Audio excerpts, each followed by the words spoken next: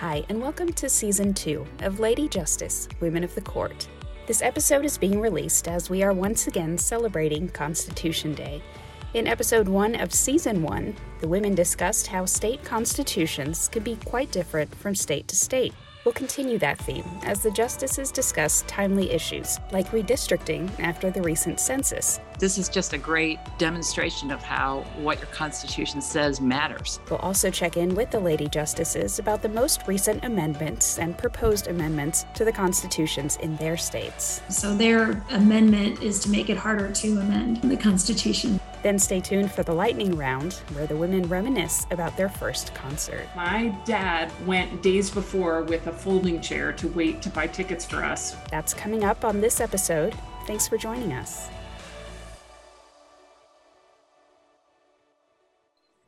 So welcome back to Season 2 of Lady Justice, Women of the Court. For those of you who are listening for the first time, we are women justices on 3 different state Supreme Courts, and we co-host this podcast to talk about the importance of state courts and provide civic education concerning the judiciary in a format that is unique for justices, but we think necessary to reach the public in modern times.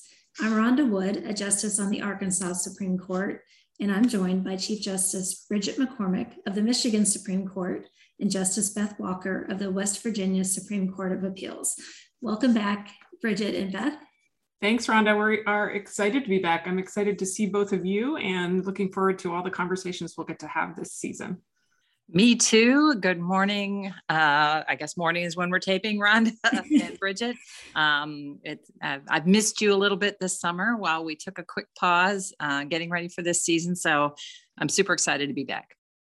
Likewise. Well, we're beginning the season like last year by celebrating Constitution Day, which is September 17th, and celebrates the anniversary of the day the delegates to the U.S. Constitution Convention met for the last time to sign the document on September 17th, 1787. But since we are state Supreme Court justices, our focus is on the role of states when it comes to both the U.S. Constitution and our individual state constitutions. So first, I'd like to start, I guess we always like civic education, so we'll talk about the amendment process, because the U.S. Constitution doesn't exist without our states, and it takes the states to ratify the amendments to the U.S. Constitution. And Article 5 specifies that there's 4 methods actually to ratify amendments to the United States Constitution. And it can be by convention of states, and then ratification of state conventions, which it's interesting when I was looking at this, has never been used. And then there also can be a proposal where there's again a convention of states and ratification by state legislatures, which again has never been used. And then there could be a proposal for an amendment by Congress and ratification by state conventions, which apparently has only been used once, which tells me state conventions are just not the way to go to amend the Constitution. And then a proposal by Congress and ratification by state legislatures, which has been used all the other times. The first 10 amendments we know are the Bill of Rights that were ratified together. And then the first amendment that our 3 states, Michigan, West Virginia, and Arkansas, voted to ratify was the 13th Amendment, which we know prohibited slavery. Interesting little tidbit for you, Bridget, that Michigan was the first state to ratify the 21st Amendment that repealed prohibition. Michigan is fun, I'm telling you. You should come visit. So apparently. That's pure Michigan, right? Yeah. They just jumped on board that immediately. But some states have rejected, which I did not realize that Arkansas actually voted to reject the 16th Amendment, which gave the federal government the power to tax income. Arkansas was strongly opposed to that, but apparently we did later ratify it.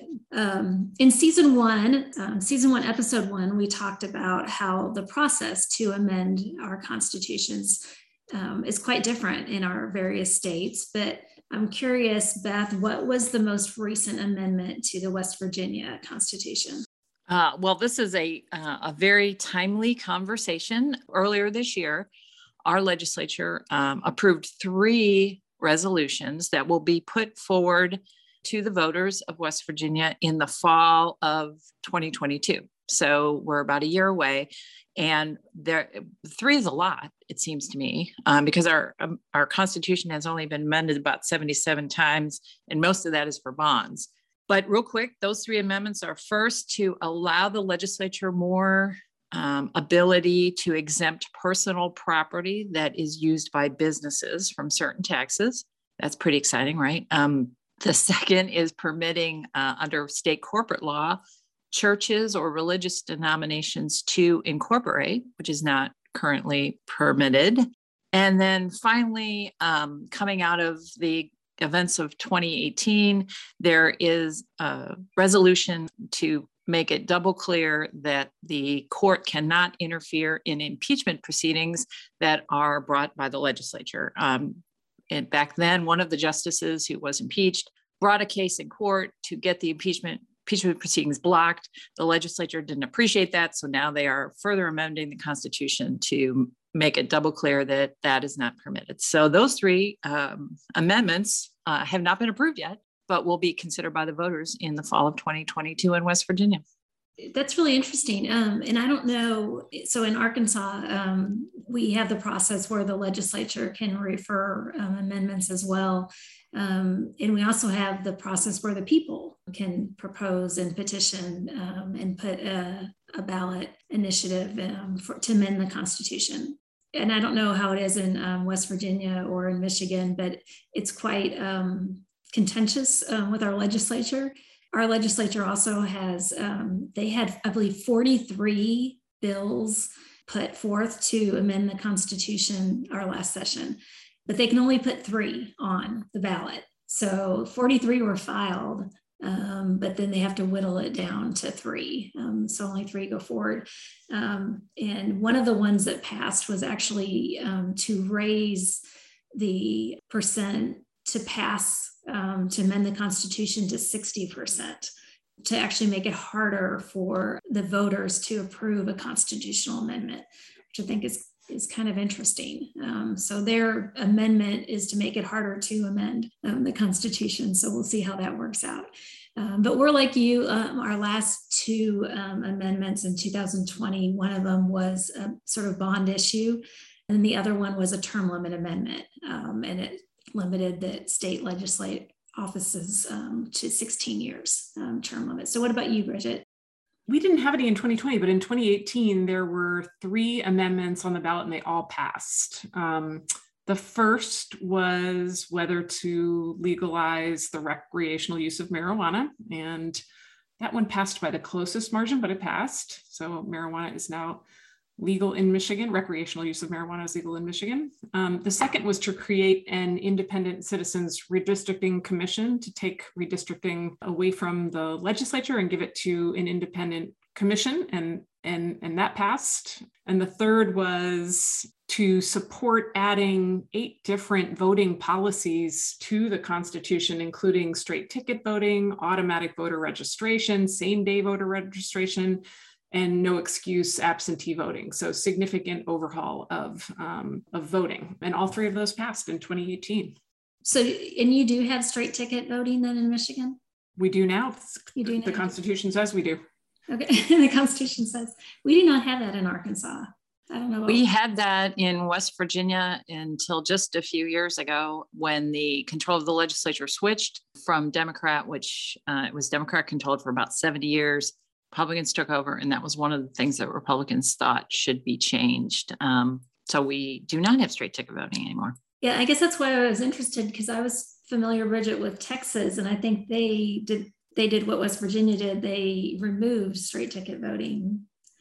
Michigan did too, when it was only statutory right, which is why I believe the people behind the ballot initiative put it into a constitutional amendment, taking it out of the hands of the legislature and putting it in the Constitution. So that it's not a party flipping it back and forth, right? Exactly. I think that's the idea. I mean, I honestly have no information about who straight ticket voting benefits. Right. So I really don't. I don't know anything about all that. Yeah, it's not that we're saying we are implying one way or another. It's just, we don't want to use the political process, the voting process, to benefit one or the other, either way. Well, so since you brought it up, I'm going to ask you about redistricting and jump to that question, if you don't mind, that area, Bridget. So redistricting is something that's going on. And again, since we always focus on our states, and when the census comes around, it's the role of the states, and it's become really relevant in Arkansas and across the nation. And so I'm curious about how each of our state constitutions handles redistricting and who's assigned the primary role following census. And so, Beth, how does West Virginia handle redistricting? As you said, the states have a really important role in redistricting, not only for our own legislative districts, but also for the federal congressional districts. It's a two-part answer. The states have the responsibility to set the districts for the congressional representatives who come from their states. And the reason I mention that is because it's relevant this year, because West Virginia, the number of House members from each state is set by a statistical formula that's set in federal law. So once the census was completed and that statistical formula was done, it was determined that West Virginia would lose one congressional seat. So we're down to two. And one of the things our legislature is now considering is what those two districts will look like. So that's part one. Then part two, in West Virginia, redistricting is a purely legislative matter. As a matter of convention, sort of past practice, it'll conclude in the year following the census. So it'll conclude in December, just in time for our filing in January for legislative races. And it's done in a special session. Our legislature only meets 60 days a year in the early part of the year, from January roughly till March. And so they do this in a special session in the fall. Right now, actually, they started in June and they'll conclude in the middle of September. They're doing public hearings, not required by the Constitution, but they are going around the state, that they being the legislative representatives, legislative leadership, and doing essentially town hall meetings to get folks' input on the matter of redistricting. So that's how it's happening in West Virginia. That's interesting. And I was curious if we were going to be different state by state, and it sounds like we are. So Article 8 of our state constitution provides that there's 3 votes for redistricting. So it's the governor, the secretary of state, and the attorney general. So those 3 decide the redistricting. We are not impacted for our federal offices, so we didn't lose or gain a seat there. But it is certainly a big issue with our state legislature, and there are going to be a lot of the districts redrawn from our House and Senate seats for Arkansas. So that's going to be an issue. And so the same thing, they're going around and meeting, and it's going to impact. We've had a lot of population shifts to Northwest Arkansas, which is, you think of, it's Walmart and Tyson Foods, and that area has grown, and some of the rural areas have lost populations. But it's within those 3 offices. For those of you not familiar with Arkansas, those 3 offices are all held by the same political party. That's, an issue of, concern for members of the other party. So anyway, it applies to the 100 House members and the 35 Senate members. They have to file their report and how they're going to redraw it by February 1st. And then our filing ends March 1st. And then it becomes final within 30 days unless someone files an original action, which the original action goes to the Arkansas Supreme Court. So it comes immediately to us if they want to challenge it. But the only challenge is if it was arbitrary or an abuse of discretion. So it's a very limited challenge, but that's how it works in Arkansas. So Bridget, you said that it sounds like it recently changed in Michigan. Yeah, it used to be like West Virginia that the legislature was responsible for redistricting, and it was not uncommon for disputes to end up in the Michigan Supreme Court. And then in 2018, a group of citizens collected signatures to put a petition on the ballot to change the way we do redistricting and send it to an independent commission. And the way the commission works, by the language of the Constitution now, is an equal number of Democrats and Republicans and independents serve on the commission. they take applications and then select randomly. It was actually done online. You could watch the random selection of whose names were picked out of the hat from those who applied. And the legislature is now out of the process, and the court, it seems, is largely out. I think there's a very, very, very limited role for the court if there are challenges to how the commission does its business. The one office that was left out of the constitutional language is the Court of Appeals. In Michigan, we have Court of Appeals districts that are drawn with the rest of the redistricting process every 10 years. And the Court of Appeals was not included in that constitutional amendment. So the legislature will still have the responsibility for drawing those districts. Like West Virginia, Michigan will lose a federal congressional seat this time around. So people are watching the independent redistricting process with lots of interest. The commission is going around the state and hearing from the public and working on plans. So it'll be interesting to see how it works first time through. I'm curious that independent commission, if the other states have that or not. Do you know if that was unique or? No, there are a number of states that have independent commissions, and I believe most of them arrived there the way Michigan did by citizen initiative. Arizona has one, I believe, California, and I think there are probably others. I don't know if they're structured the way Michigan's is exactly, but I think that they are largely born of the same concerns and interests to take the process for drawing districts out of the hands of electeds and put it in the hands of the people. Yeah, and there was some talk about a group trying to do something similar in Arkansas, but it got stalled at some point, and I don't know where. So it may be something that's one of those national trends, or that's occurring. The really interesting thing that I'll throw in just from West Virginia, and we talked about it in our very first episode, was that there's not a citizen initiative provision in our Constitution for amending the Constitution. So even if a citizens group wanted to do something like create an independent commission for redistricting, it's sort of a chicken and egg thing, because they'd have to convince the legislature to change the Constitution, which gives them the sole authority for putting forward constitutional amendments. So this is just a great demonstration of how what your Constitution says matters as to what can be done in terms of what the public and the voters want, as opposed to what the legislators want. Right. And I guess you have to convince the legislature to share its power with, the people, in other words, in West Virginia. Well, so talking about state constitutions, the other thing that's been really a sort of hot topic in Arkansas is about the power given to the Supreme Courts in the Constitution. And I don't know if that's been an issue in your states as well. Bridget, is there a specific grant of power to Michigan in your Constitution? There is, although the language is fairly curt. It says the Supreme Court shall have general superintending control over all courts, power to issue, hear, and determine prerogative and remedial writs, and appellate jurisdiction as provided by rules of the Supreme Court. So that leaves a lot of room for us to develop those rules about appellate jurisdiction.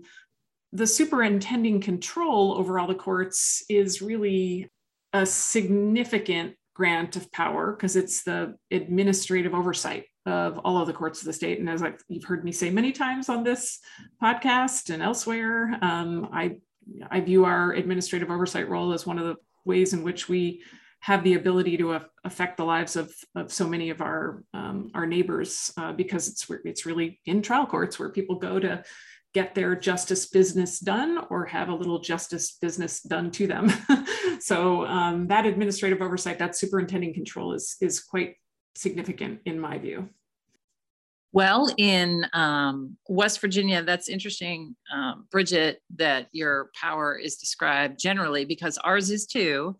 And it's clear that the judicial power is vested solely in the courts, for example, very broad language.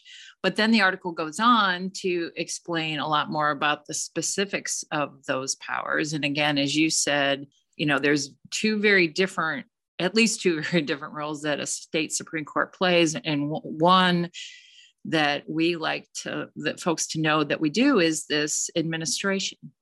For example, in West Virginia, we have a unified court system. So the Supreme Court employs everyone who works in the judiciary, and that's straight out of our Constitution.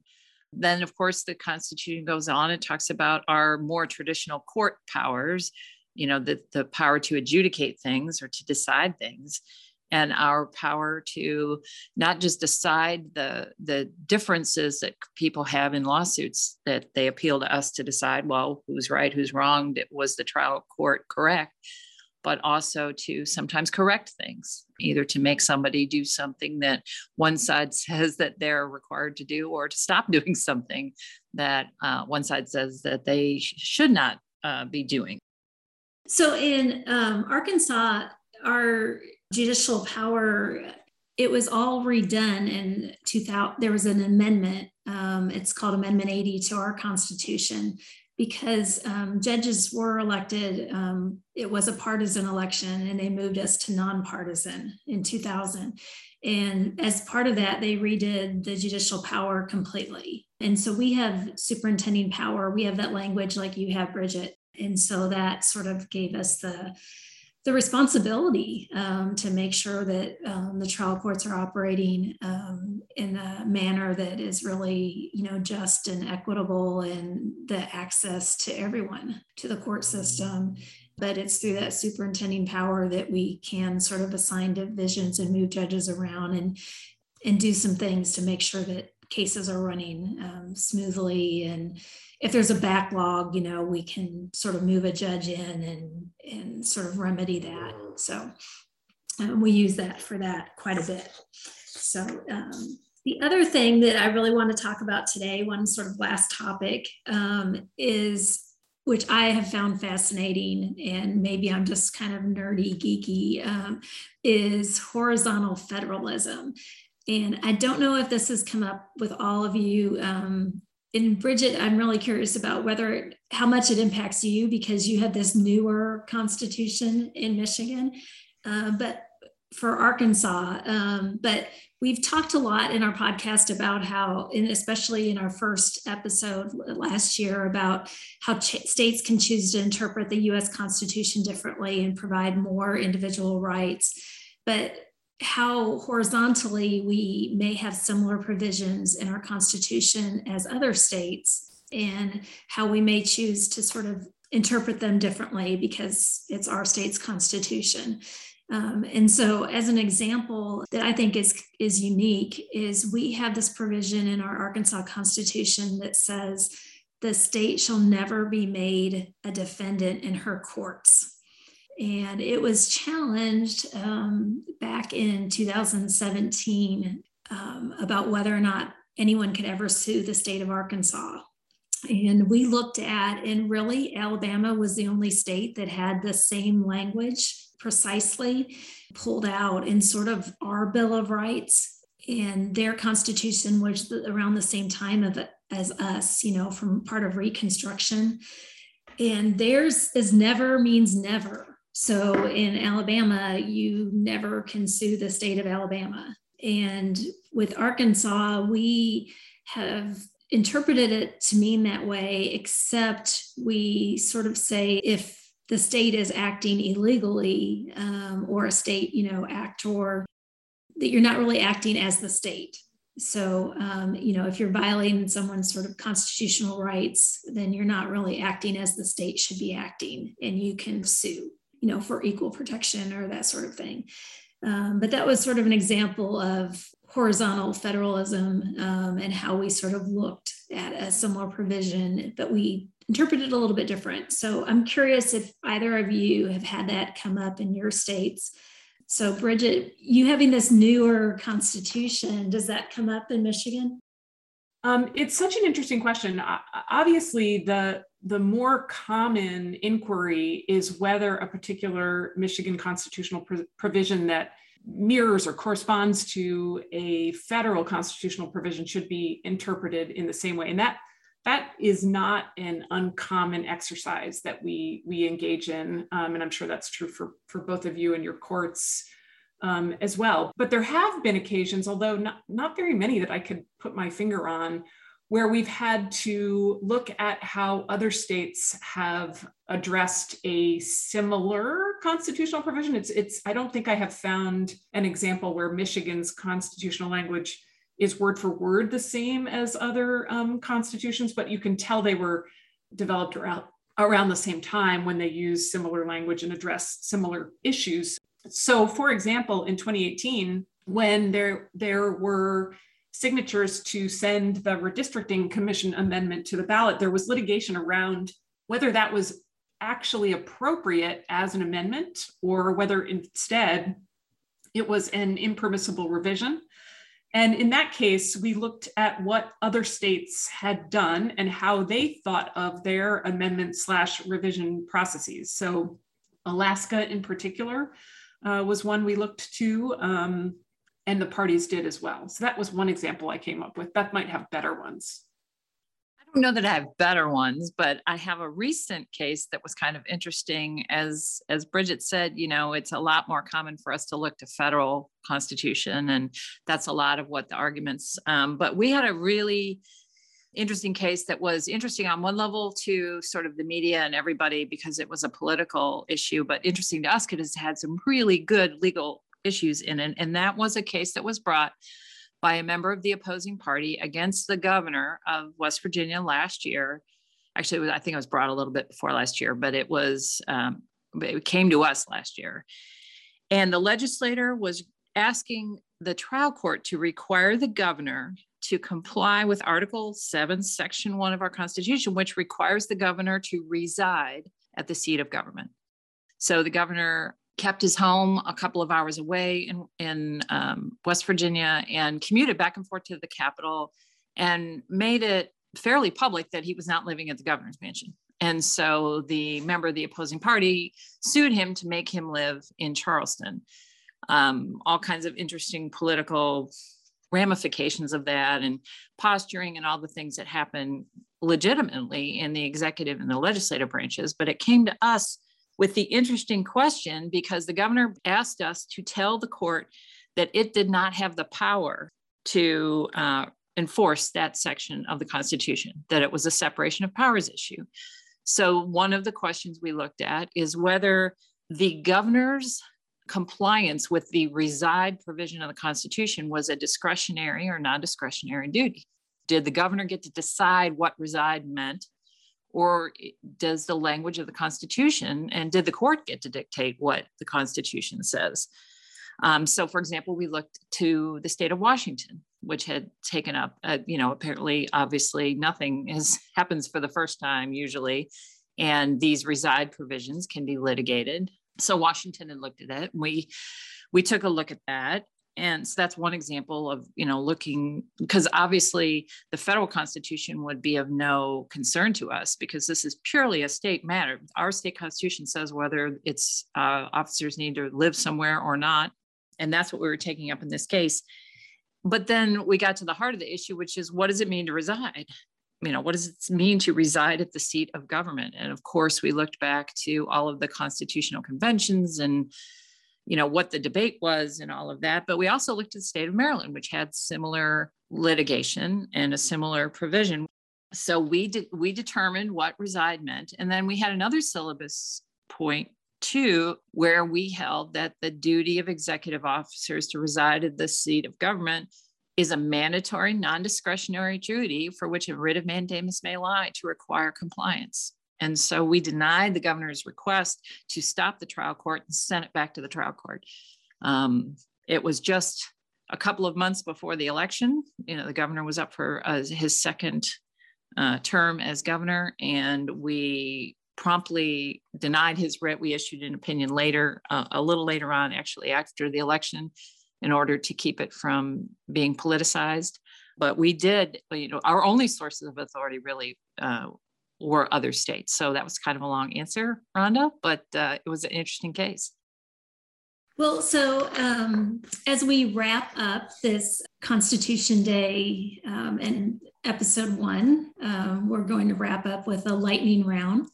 I think I'm going to go in order of Bridget, Beth, and then myself, if that's okay. And so I'm going to start with, do you have other podcasts that you listen to? And if so, what are they? I listen to a lot of podcasts, but I'll mention 2 in particular here. The Future Law podcast, which is Mike Madison from Pitt Law School, and focusing on the future of the profession and interviewing interviewing innovators and entrepreneurs. And it's I think a great listen. And then Law Next, which is Bob Ambrosi's podcast, also on innovators and entrepreneurs in law. I guess you can see a theme in my listening. I do listen to a lot of other law podcasts as well, but those are 2 that I would focus on. I will, as Bridget said, I've listened to a few, and I kind of dabble around and listen to different podcasts looking for interesting things. But 2 that I listen to, one is the Radio Free Hillsdale Hour, which is my beloved Hillsdale College, my alma mater in the state of Michigan. They have a podcast, and it keeps me connected to what's going on campus. So I enjoy that. I don't listen to every single one. They put a lot of content out, but I try to keep up. And then, as you might imagine, I listen to a podcast called The Path to Wellbeing in Law, which is put together by the Institute for Wellbeing in Law. It's something that I care about. And so those are 2. In another podcast, we need to discuss whether we listen at 1.0 or 1.5 or 2.0. Oh, that's funny. So I listen to Gist. I really like that about dissenting. And I know that, some of us went on that one.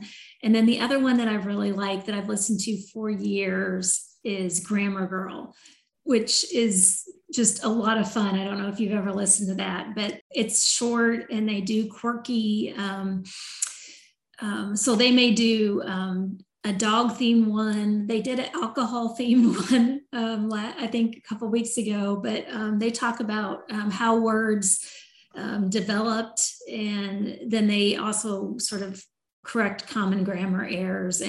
But it's fun and it's short. And anyway, that just tells you a lot about me probably right there. So the other question is, are you an extrovert or introvert? I'm an introvert, which is really complicated in a statewide elected position. I feel like I'm an introvert who has learned extrovert skills so that I can use them when I need them, which is common, although the pandemic was, allowed a lot more of my introverted habits to come to the fore. And so I am probably best described as an extrovert. But even though you would think that's a perfect personality for, a statewide elected official, sometimes you have to check yourself, particularly in our jobs, when I tend to decide first and think later sometimes. And I find that sometimes I need to slow down a little bit and try to be a little bit more introverted.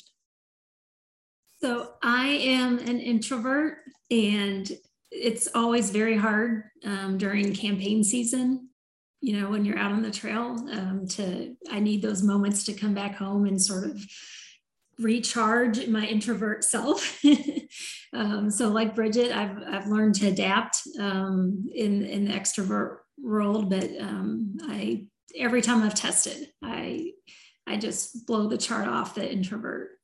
So maybe that's, we're just we adapt. And Beth, you had to adapt it well to the introvert because you have to spend so much time by yourself to do your job. So I think we've all adapted well. So the other question I have is, I saw, Beth, that you posted a 90s throwback picture. You tweeted it. And so it started me thinking, what was the first concert that you ever attended? It's such a fun question. The first concert I attended with my dad and my 2 siblings, and it was the Jackson 5 reunion tour at the Meadowlands in New Jersey. And my dad literally went days before with a folding chair to wait to buy tickets for us because we were so into the Jackson 5. And the things that we dressed up in, of which there are still photos of, are unbelievable. My brother in particular was young. I think he was like in 3rd grade or so. And he could moonwalk. He was like obsessed with Michael Jackson. And he had a full on Beat It costume, like that red leather jacket, the rolled up pants. And my sister has that photo and she blew it up to like a life-size version, which she's waiting to, use against him on like the Late Show one day. So Jackson 5 reunion tour.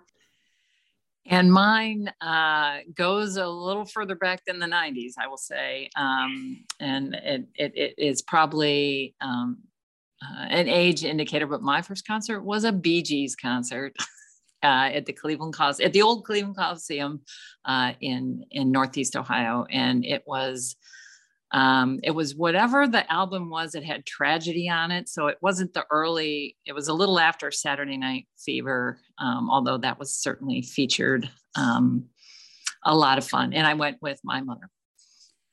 Well, and I'll say that my first concert was not 90s either. So I think that we're all in the same generation.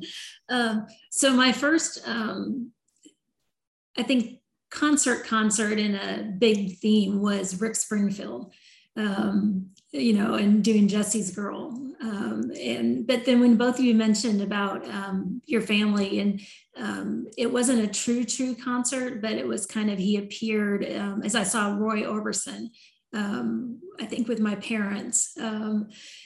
So I think that one at the time felt like torture to me. When they drugged me to that, but now looking back, it was such a cool moment that I experienced. But anyway, so the good old days. So yeah, Jesse's Girl. But the other thing is, I'm curious because I will tell you, we have a pretty fun one where I live, but do any of your cities where you live or anything have an annual festival? Because sometimes you get really interesting answers here. Ann Arbor has so many annual festivals. It's hard for me to pick. The Ann Arbor Art Fair is a very well-known art fair, and the Folk Festival is a wonderful music festival. But I think the festival that Ann Arbor is probably most known for is the Hash Bash, which is or was traditionally held every April. And had, speeches and music and some civil disobedience around reforming marijuana laws. I don't know if that's still relevant now that we have the constitutional amendment making recreational use of marijuana legal. But the first Hash Bash was held on Saturday, April 1st in 1972, and it was in response to a very recent decision from the Michigan Supreme Court declaring unconstitutional a statute used to convict the activist John Sinclair for possession of 2 marijuana cigarettes. I think that's what they were called in the opinion. Hash Bash, that's the one we're famous for. Hey, you asked. Wow, I can't even get close to that one. But the nice thing we have in West Virginia is a beautiful Capitol complex. Anyone who drives through Charleston, West Virginia on the interstate knows.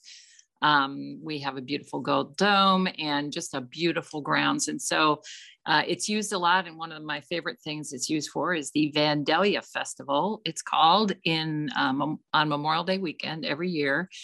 And during that festival, it is a celebration of all of West Virginians' Appalachian heritage. So all things Appalachia, from bluegrass music to arts and crafts to food. All on the Capitol grounds, all for the whole weekend. Vandalia actually is the name of one of the proposed finalist names for our state. They were just going to call it Vandalia instead of West Virginia. West Virginia eventually won out, but we still have the Vandalia Festival every year to remind us of our heritage, and it's great fun and very popular. And a cool thing. So Bridget, I've got a competition for you. So we have in Conway, it's called Toad Suck Days. It's the first weekend in May. And it's because way back when the barges and everything came down the Arkansas River, and we had a dam, but the barges would get backlogged or the river would not be high enough to float, and they would stop and have to sort of be stuck. And apparently they would stop at the side at a tavern and they would swell up like toads from excessive drinking. And so it's called now the Toad Suck Park, and it's Toad Suck Days. And it's Days, DAZE, which is interesting because we're in a dry county. So go figure. But it's a family fest. So even though the name does not give you that connotation, but people actually just call me all the time to buy the t-shirts because the t-shirts are always a lot of fun with the toads on them and whatnot. And so that's what Conway is known for, Toad Suck Days. And it's a huge festival that everybody comes in for, but very family friendly. So anyway, that wraps up the start of season 2, episode 1. And I'm glad to be back with both of you. And I know we're sad that we don't have Eva with us this season, but I know we have lots of plans to bring in other justices and other people along with us. And so thank you all for listening to Lady Justice Women of the Court. And whether this is your first time or we're welcoming you back from season 1, please follow us on Twitter and Facebook. And we'd love to hear from you, especially if you have any suggestions for future episodes. Visit ladyjusticepod.com to access previous episodes, find links to social media, and leave us a voicemail with a question or comment. You just might hear yourself in future episodes. The opinions expressed on this program are the justices alone and not necessarily those of their respective courts. Until next time.